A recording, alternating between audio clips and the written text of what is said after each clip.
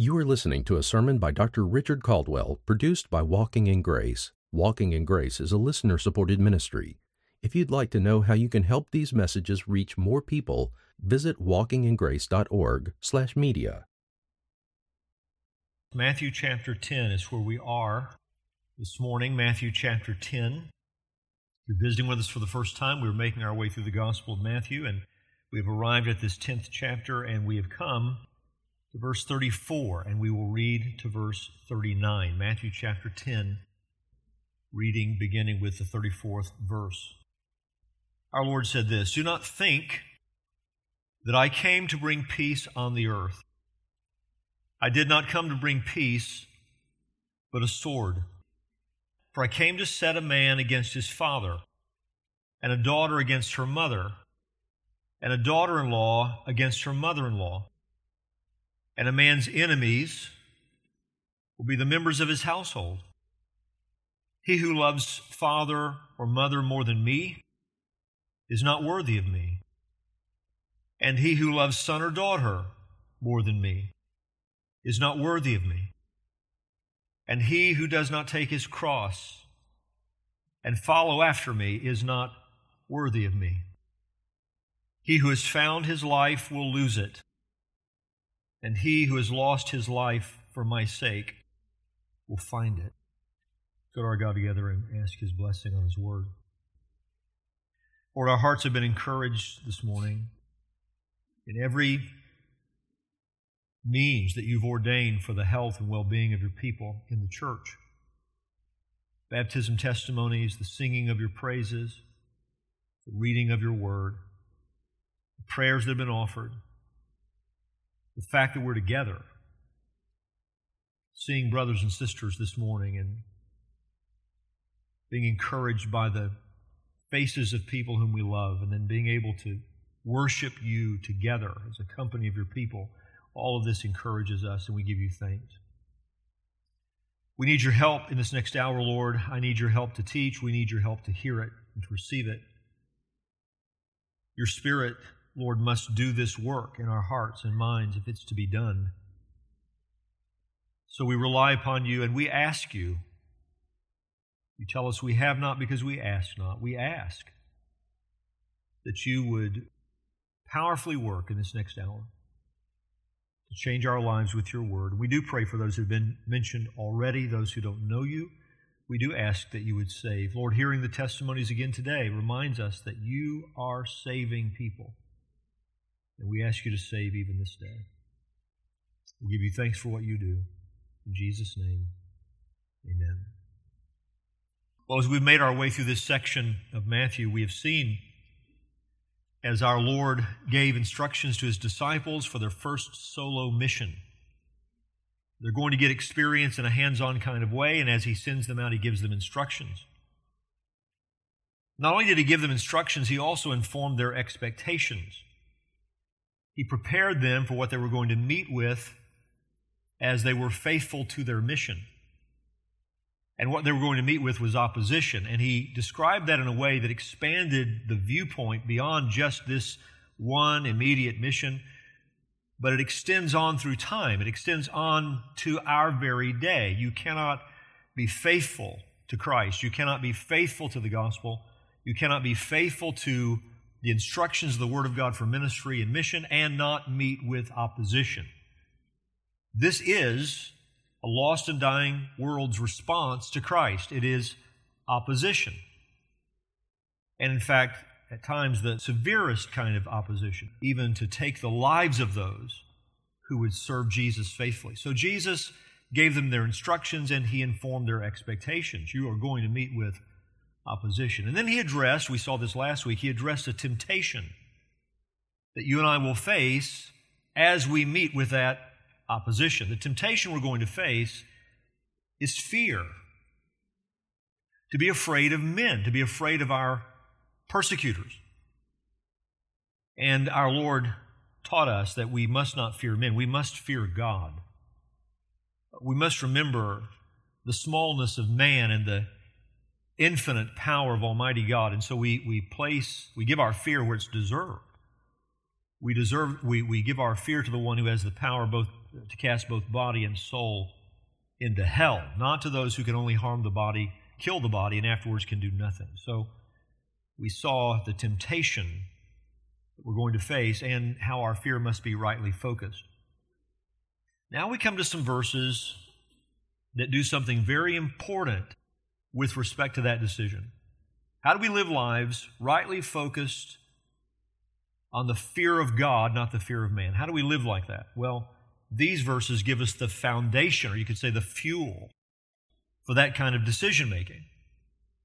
And we can describe what Jesus gives us here really in a single word, and that word is conviction. If you ask where courage comes from in the Christian life, the answer is it comes from conviction. What is a conviction? Well, it's something you're convinced of. It's something that you're not searching about it anymore.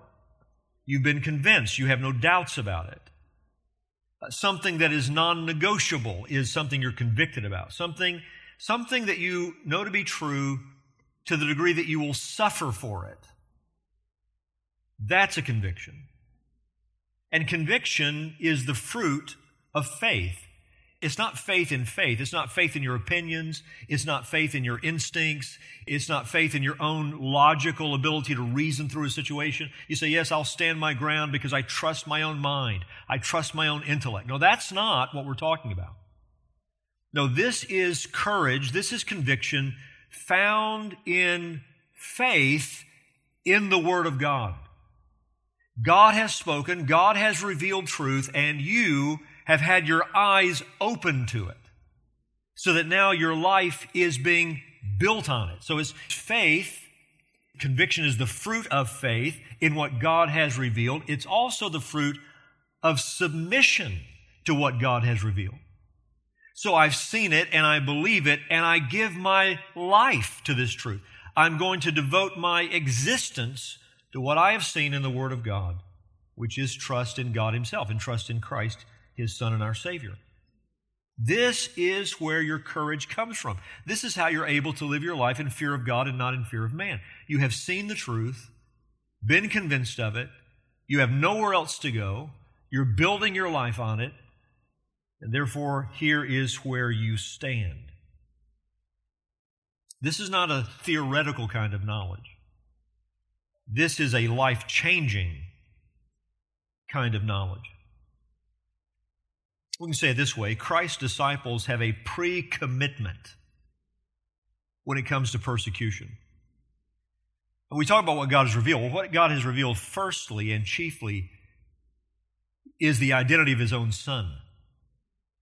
It was read in the baptistry this morning how God has opened our eyes to the glory of God in the face of Jesus. We have been convinced that Jesus of Nazareth is the Son of God, is the King of Kings, is the Lord of Lords, is the only Savior mankind has been given. And having seen who He is, we've believed in Him. And we've believed in a way that we gave our life to Him. And so we understand His value, we understand His worth, and therefore we understand the allegiance that we owe Him. So that when we meet with persecution, opposition, our decision has already been made. It was made the day the Lord saved us. It was made the day that we saw who Jesus really is. We have nowhere else to go but to stand with Him. That's where our courage is found. That's what our verses this morning remind us of and teach us about. And so this morning what we're going to look at are 4 truths about the Messiah that explain how we embrace the Savior's sword. 4 truths about Jesus, about the Messiah, that will explain how God's people embrace the sword that Jesus talks about in these verses. Jesus talks about a sword. He said He came not to bring peace, but a sword. That speaks of division. That speaks of opposition. He says He came to bring a sword. And He explains in our verses what that sword is. But what I want us to understand today is He's not telling us about this sword just that we would have information about it, but that we would embrace it. That with joy and with conviction, with courage, this day we would embrace the sword of Christ. And so we'll think about that together in our verses this morning. The first thing we see, verses 34 and 35, we see a messianic expression. A messianic expression. Who is Jesus of Nazareth? Who is he? Look at verse 34. Do not think that I came to bring peace on the earth. I did not come to bring peace, but a sword. For I came to set a man against his father and a daughter against her mother, and on he goes. But I want you to notice 3 times he uses expressions that speak of his coming. You see that? Do not think that I came to bring peace on the earth. I did not come to bring peace, but a sword. For I came to set a man against his father. This is a very unique way to describe your presence on the earth, to describe what you're doing at the time that Jesus was teaching his men. You came. Raises some questions that in the case of Jesus, the answers are unique to him. Nobody else could say what he's able to say in answer to these questions. Let me give you a few. Number one, where did you come from, Jesus? You say you've come. Well, where did you come from? Answer, he came from heaven. What other man could ever say that?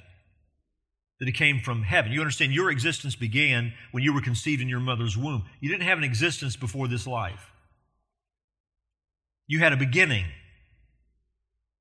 But Jesus of Nazareth, though his humanity, his human nature had a beginning in his conception, in his mother's womb, in Mary's womb, the divine nature had no beginning. In this one person you have one who is truly God and truly man. And he had no beginning in terms of his divine nature, which is why he's able to say he came. The eternal Son of God came to the earth, and he came from heaven. John 6:38, for I've come down from heaven, not to do my own will, but the will of him who sent me. John 3:13, no one has ascended into heaven except he who descended from heaven, the Son of Man. This is absolutely unique to Jesus. Where did you come from? Came from heaven. Another question, who sent you into the world, Jesus? Who sent you into the world? Answer, the Father, his Father. His Father. John 5:36, but the testimony that I have is greater than that of John, for the works that the Father has given me to accomplish, the very works that I'm doing, bear witness about me that the Father has sent me. Next verse, and the Father who sent me has himself borne witness about me. His voice you've never heard, his form you've never seen. You and I now know, if we're believers, if we know Christ, we know God is our Father, but he is our Father by virtue of adoption. He is our Father by virtue of the new birth. He is the Father of the Son of God from all eternity. There's never been a time when the Father wasn't. There was never a time when the Son wasn't. So from all eternity, this is the eternal Son of God who came to earth. The Father sent him. John 8:42, Jesus said to them, if God were your Father, you would love me, for I came from God, and I am here. I came not of my own accord, but he sent me. Where'd you come from, Jesus? He came from heaven. Who sent you, Jesus? The Father sent him. Why did you come into the world, Jesus? Why did you come into the world? Answer, to seek and save the lost. We're talking now about his first coming. Came into the world to seek and save the lost, to redeem, to rescue, to deliver a people who were given to him by his Father before he came into the world. So that he came into the world to save his sheep. He came into the world to save his people. And an amazing reality. He came to save people who believed before he came.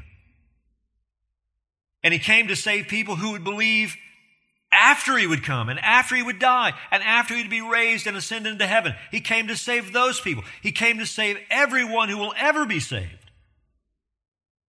This is why he came.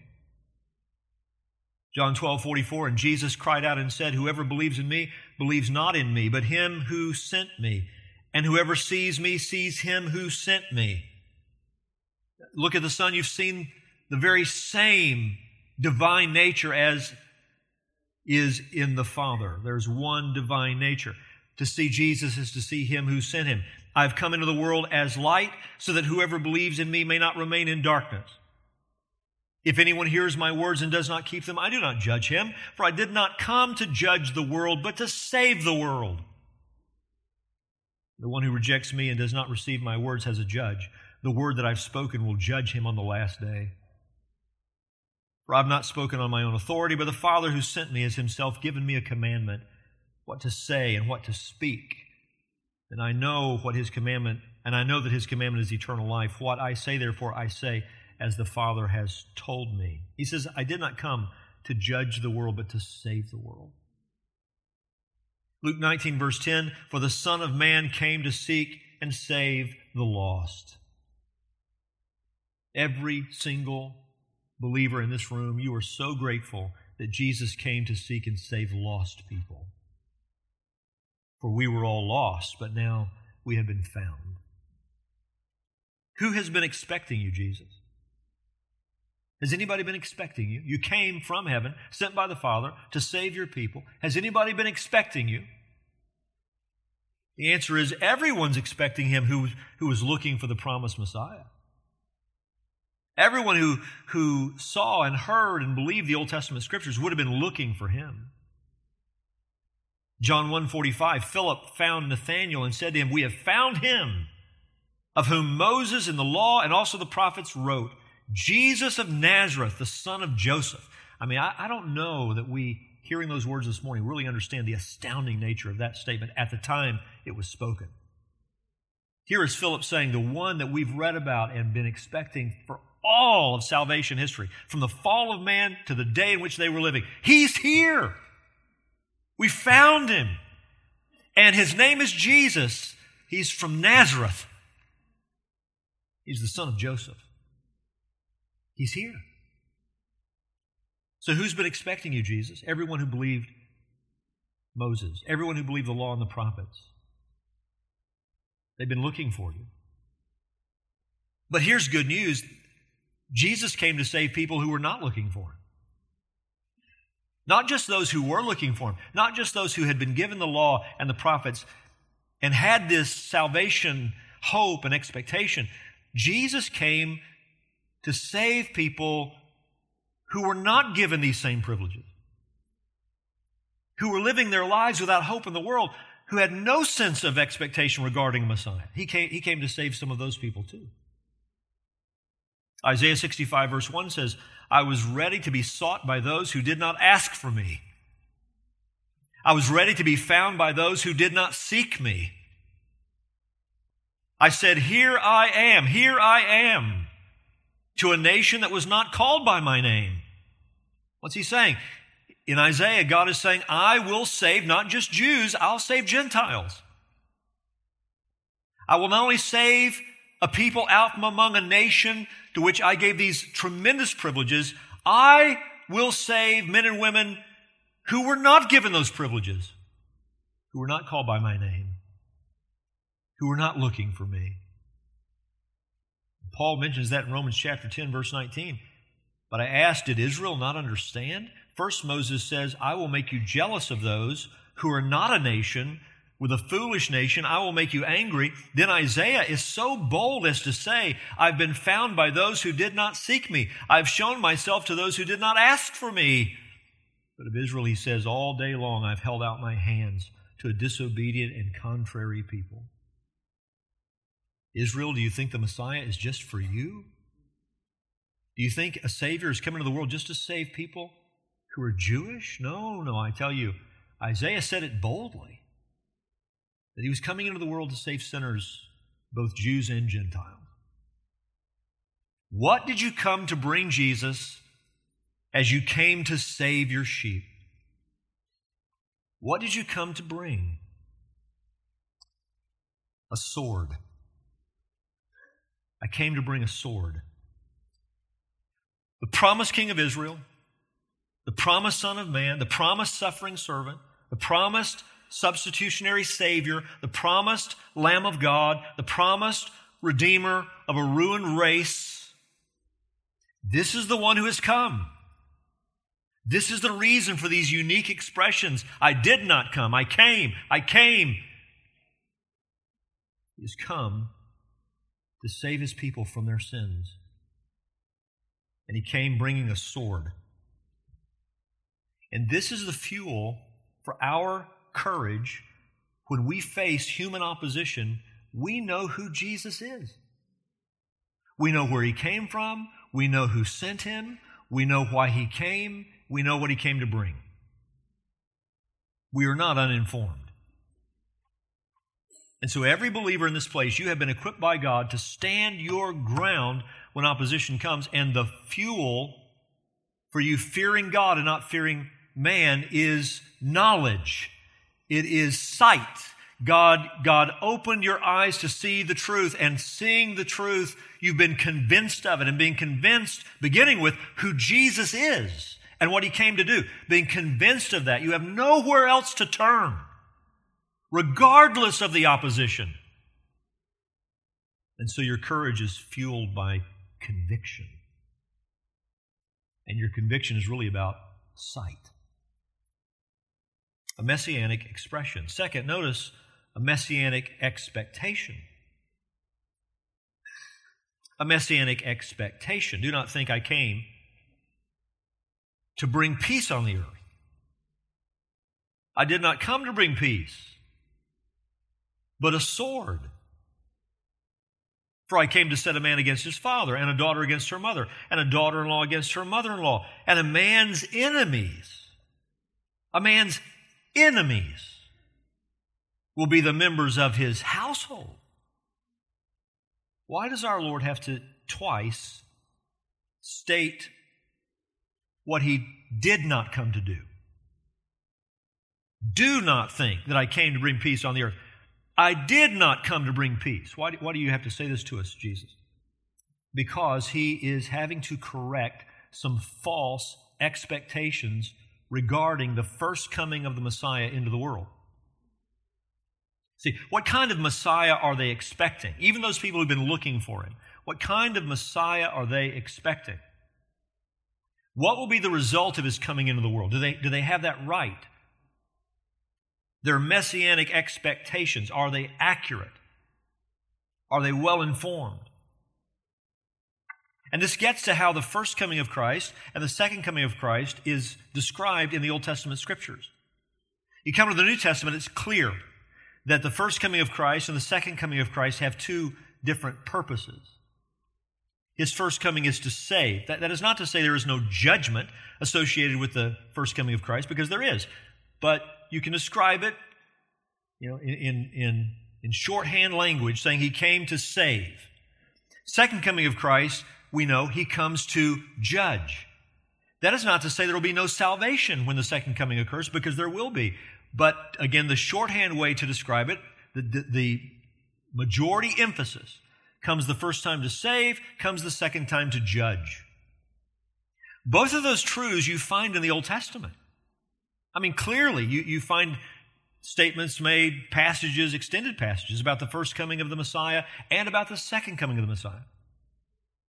But what those saints had a difficult time grasping was the valley that was going to exist between his first coming and his second coming. The valley we're living in right now, the church age. So they tended to read these two descriptions together. And in a confused way, they thought of it as one coming into the world. In fact, sometimes, like in Micah chapter 5, you actually have these two comings described in the same context, which would make it confusing. I heard it once described this way, and I thought it was helpful. If you imagine two mountain peaks of equal height, and the perspective from which you're viewing them, is like this, you see those two mountain peaks, right? But you don't see the valley in between. But if you change your perspective, now you understand these are two events with something in between them. Well, the saints of the Old Testament had a hard time understanding that. Which is why, even as Jesus, you have his disciples who recognize him and confess him as the Messiah. We heard Philip a moment ago. We found him. So they recognize him and confess him as the Messiah. But as Jesus would talk about his dying, as he would talk about going to the cross, you've seen how many times they would push against that. They were confused by that. They didn't understand it. And so when they thought of the Messiah's coming into the world, what did they think about? They thought about the immediate beginning of a kingdom and worldwide conditions of submission to God and submission to the King and peace as a result. They expected the Messiah to bring peace. And we all know that he does bring peace. In fact, in Isaiah 9, he's referred to as the Prince of Peace. And so they were not wrong to expect that the Messiah would be the Prince of Peace. They were not wrong in that. But they didn't understand the nature of that when you think about the first coming of Christ and the second coming of Christ. So Christ's first coming does bring peace in the sense of now, when you have faith in Jesus, there's peace with God. And when Jesus is your Lord and Savior, you can know the peace of God. And wherever you meet with people, regardless of nation, tribe, tongue, culture, doesn't matter, when you meet with people who share faith in Christ, there's a supernatural unity that exists between people. There's a kind of unity known in a marriage when Jesus is Lord that can't be known any other way. There's a kind of peace that's known between parents and their children and between siblings where Christ is loved and Christ is believed in that can't be known in any other way. Jesus is the Prince of Peace. But if all you expected was that the Messiah would come into the world and there would be peace, your expectations are wrongly informed.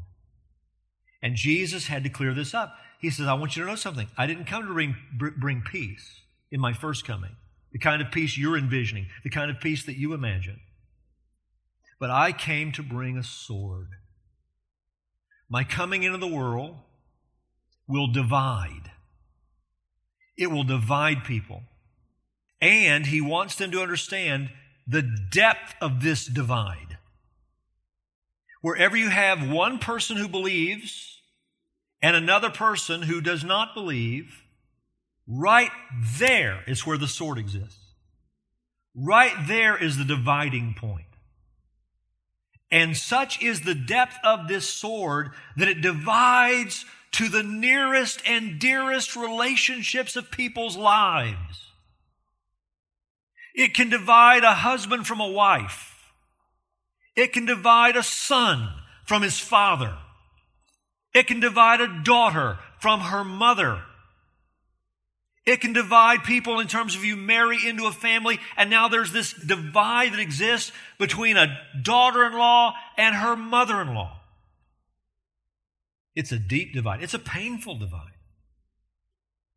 And Jesus wants his disciples to expect this. Faith in him, belief in the gospel, the love of Jesus will bring conflict with it. And this is not something unexpected, nor is it without design. He says he came to bring this sword. This is predestined. This is pre-planned. This is not in any way an accident. This is by design. In fact, can I tell you something? This is a gracious sword. How can you say it's gracious? Because if Jesus doesn't divide through salvation, we all go to hell. We all perish. You see that? So the sword is a gracious sword. The fact that any of us would be saved out of a humanity that's lost and dead in sin, that any of us would come to know who Jesus really is and love him and trust him and be saved by him, that's the grace of God. How do you explain this division? You explain it by truth. One person believes the truth, the other person rejects it. As a result, one person has an appetite for the truth, the other person has no appetite for it. How you explain it is spiritual nature. Every one of us born into the world spiritually blind, dead, haters of God. Haters of God. Haters of his Son. God saved you and made you a lover of God, a lover of His Son. He made you a worshiper. By the way, I want to make something very clear. All of us who have been saved, we did choose Jesus. We did choose Jesus. God didn't believe for you. You believed. But the reason you believed is because of a supernatural work in your soul that you did not author. He granted you the new birth. He regenerated you. There was light. As a result, there was life. Faith is the product of the new birth. God grants the new birth. Faith is the result. Then you exercise that faith that God gave you as a gift as you trusted in His Son. No one is saved apart from believing on the Lord Jesus Christ. And you believed. But all eternity will reveal that you believed because God chose you first and loved you first and did something in your soul you could not do for yourself. If that's clear, would you say amen? So that's the grace of God. And so this division is explained by truth, and the reason why the truth matters to one group and not to the other is because you have a new nature. God has made you a new creation. You see what you couldn't see before. You hear what you couldn't hear before. You love what you didn't love before. You are committed to what you were never committed to before. And that's the grace of God. This is a gracious sword, but it is a sword. And it does divide people. And the depth is such that it divides even into our homes, if you have some in the home who don't know Jesus. 1 Corinthians 2:14 says, the natural person, that's the person as we were all born into the world, the natural person does not accept the things of the Spirit of God. For they are folly to him, foolishness. Listen to this, and he is not able, that's an ability word. Not only does he not believe it, he can't. Doesn't have the capacity. He's not able to understand them because they are spiritually discerned. There's something needed at the spiritual level that until a person has been granted the new birth, they do not have the capacity to receive spiritual things. It's not an intellectual issue. It's not that you're smarter than they are.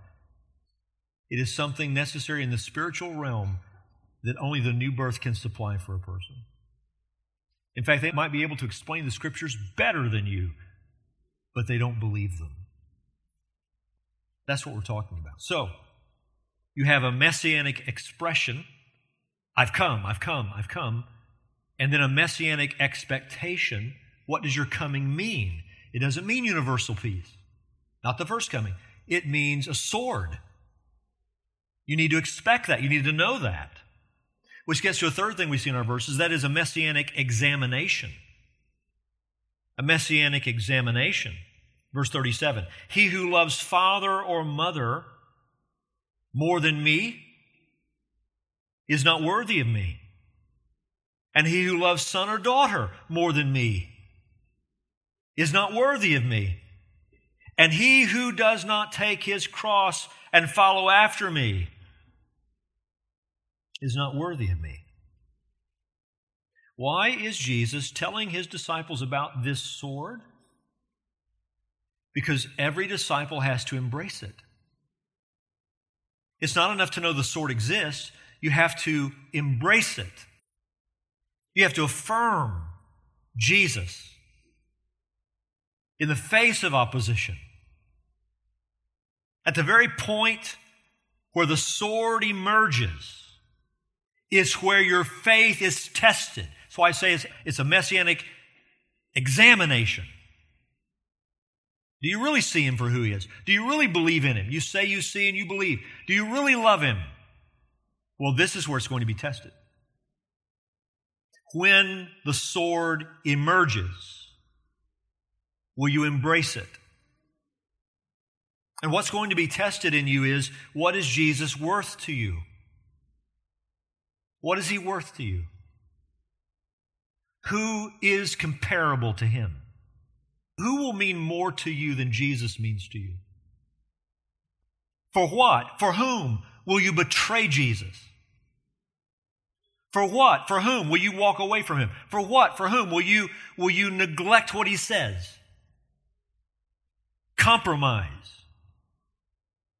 This is going to test the genuineness of your faith. And Jesus says something here that is startling. This would shake up so many churches in our time. It would shake up so many professing Christians in our time. When he speaks these words, he who loves father or mother more than me, listen to this, is not worthy of me. He who loves son or daughter more than me is not worthy of me. 3 times he's going to say it. He who does not take his cross and follow after me is not worthy of me. What does that mean? It means you don't deserve him. It means you don't deserve him. Now we know, in one sense, none of us deserves him. But that's not what he's talking about in this case. It's not just, undeserved grace and mercy. That's not what he's talking about. He's saying that if you will not love him more than anyone else, if you will not choose him at the cost of everything else, you will not be accepted by him. You will be judged unworthy to have him. See, this is why I say it would challenge churches and professing Christians, because there are so many people who explain the gospel in such a way that the question being raised is, will you have Jesus? Will you have him? Will you receive him? Is he worthy to have you? When in truth, the question is, are you worthy to have him? Will he have you? Will he receive you? Will he accept you? Accept Jesus as your Savior. Will he accept you? And he is saying that a true disciple, someone who is genuinely saved, is someone who meets with that sword. Jesus or my father? Jesus or my mother? Jesus or my daughter? Jesus or my son? Jesus or my husband or my wife? Who do you choose? Who is Jesus? Who is he really? What is his worth? And if you are someone who thinks there is anybody or anything worth more than Jesus, you don't deserve him. And you won't have him. Because he won't have you. Jesus must be preeminent in every relationship you have with other people. He has to come first. See, in most cases where we're meeting with this sword, by the way, let me make something clear. The Bible does not teach, nor would I therefore say, that believers will not struggle with this. That will never feel this struggle. That this won't be painful. That's why he describes it like a sword. But what it makes impossible for us, the fact that he has saved us, is a life characterized by cowardice. We are cowards sometimes. We're guilty of not counting Jesus to be worth what he's worth. But we can't stay there. And at the end of the day, we choose him. Despite our struggles, despite the times we wrestle with this, his saving work in our lives has made it impossible for us to be a Judas.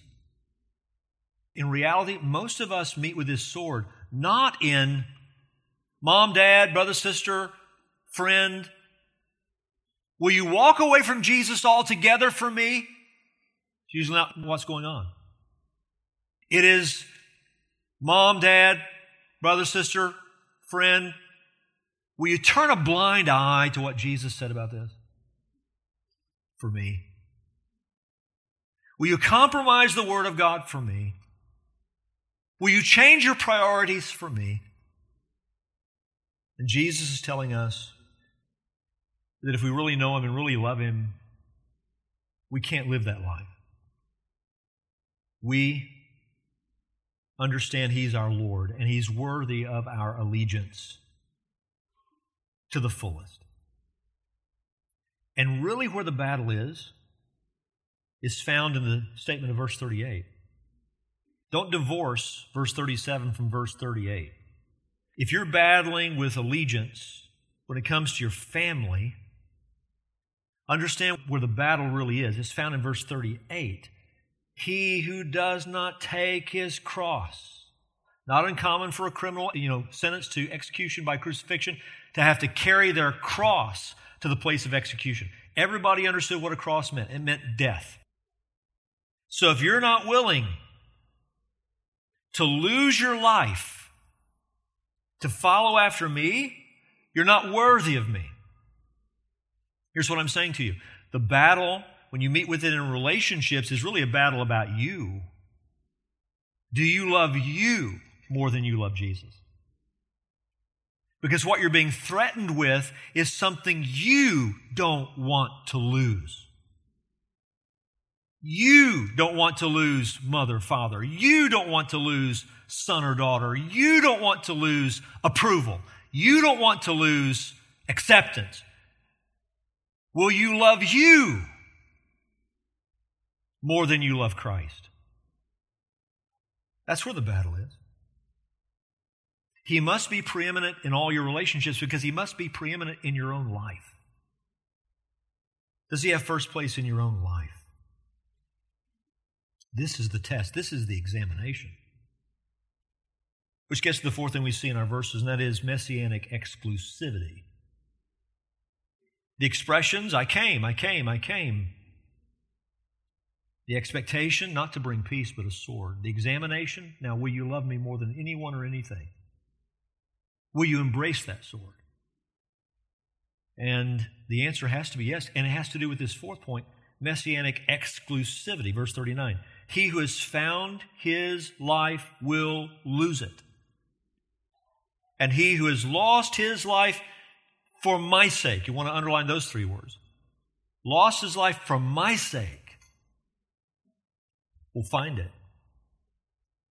Have you found your life in Christ? What does Jesus mean when he says, he who has found his life will lose it? What do you mean, found my life, and then I lose it? I think this is synonymous with taking up your cross. What he's saying is, if you prefer you to him, you've lost your life. If you mean more to you than Jesus means to you, you've lost your life. And this does play out practically. If I find my life in the here and now, if I find my sense of purpose and meaning and contentment and joy in things that are temporal, which includes relationships, if this is life for me, if I could have my way and this world would never end and I would never age and I would never die, we could just keep it going like it is for forever. If you think that's life, you're someone who's going to lose your life, both now and for forever. Because what you're giving evidence of is you've never discovered what life is. You don't have life. People who live for the world don't know the Son. They have no place in eternity, which is why their heart is not set on eternity. They find their life here, and they're going to lose it. You can't hold on to it.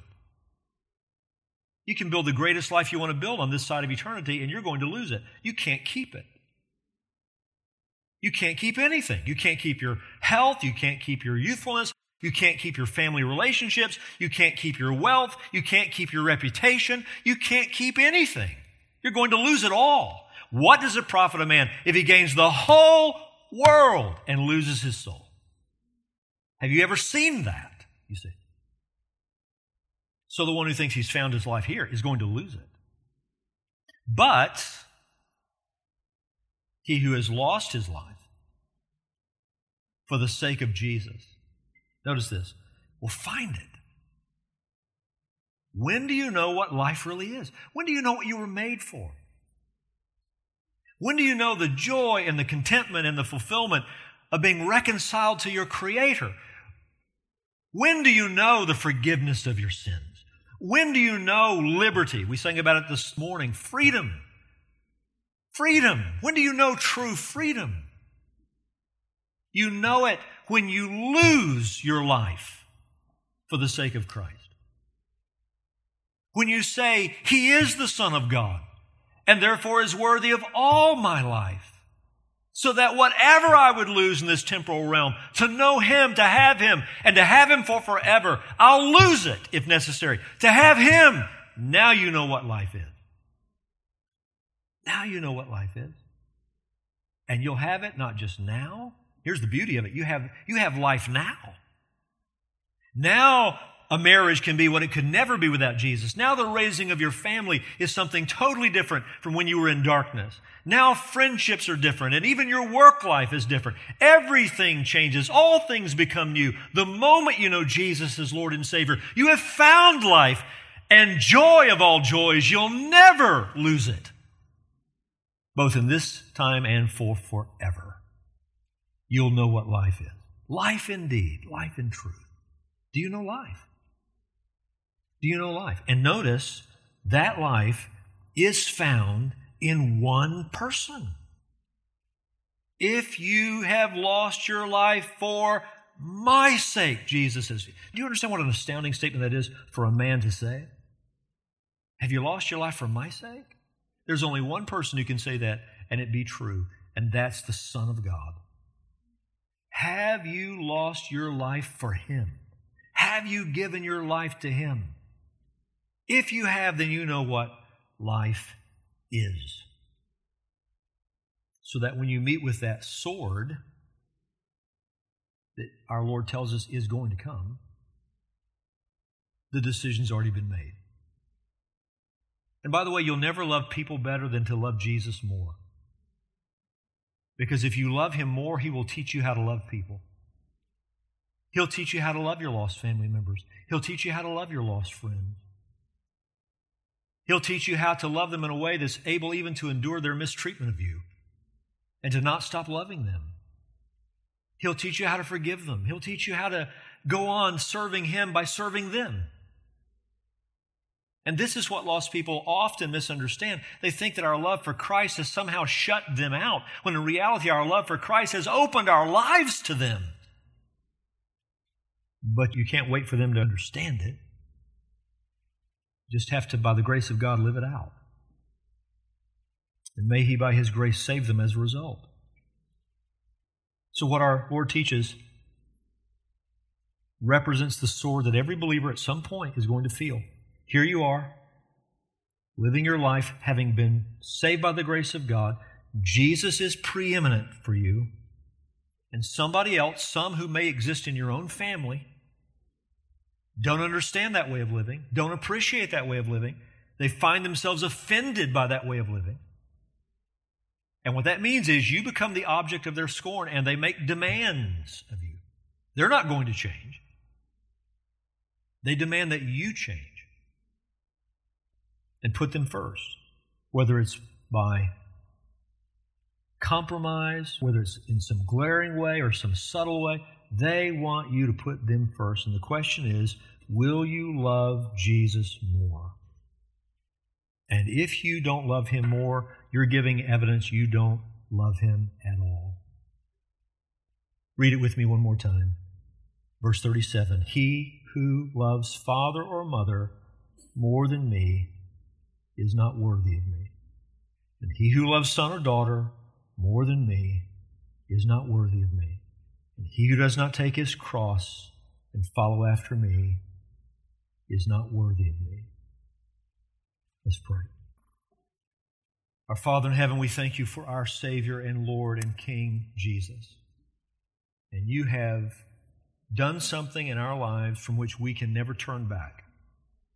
You have opened our eyes, You have granted us faith, and with that faith there's a sense of value that has been created, and we understand the worth of Christ, and that there's no one who compares or should be put on that same plane. And so, Lord, we choose Jesus above everything and above everyone.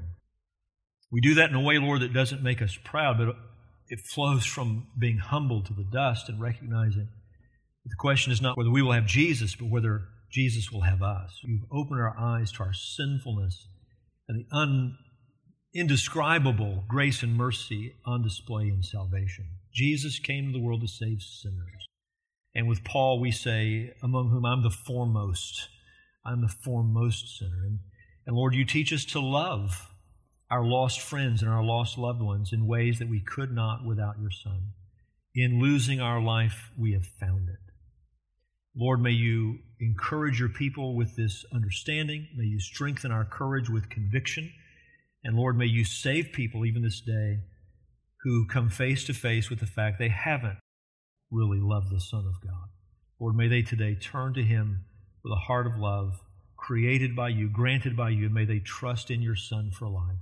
We ask in Jesus' name, amen.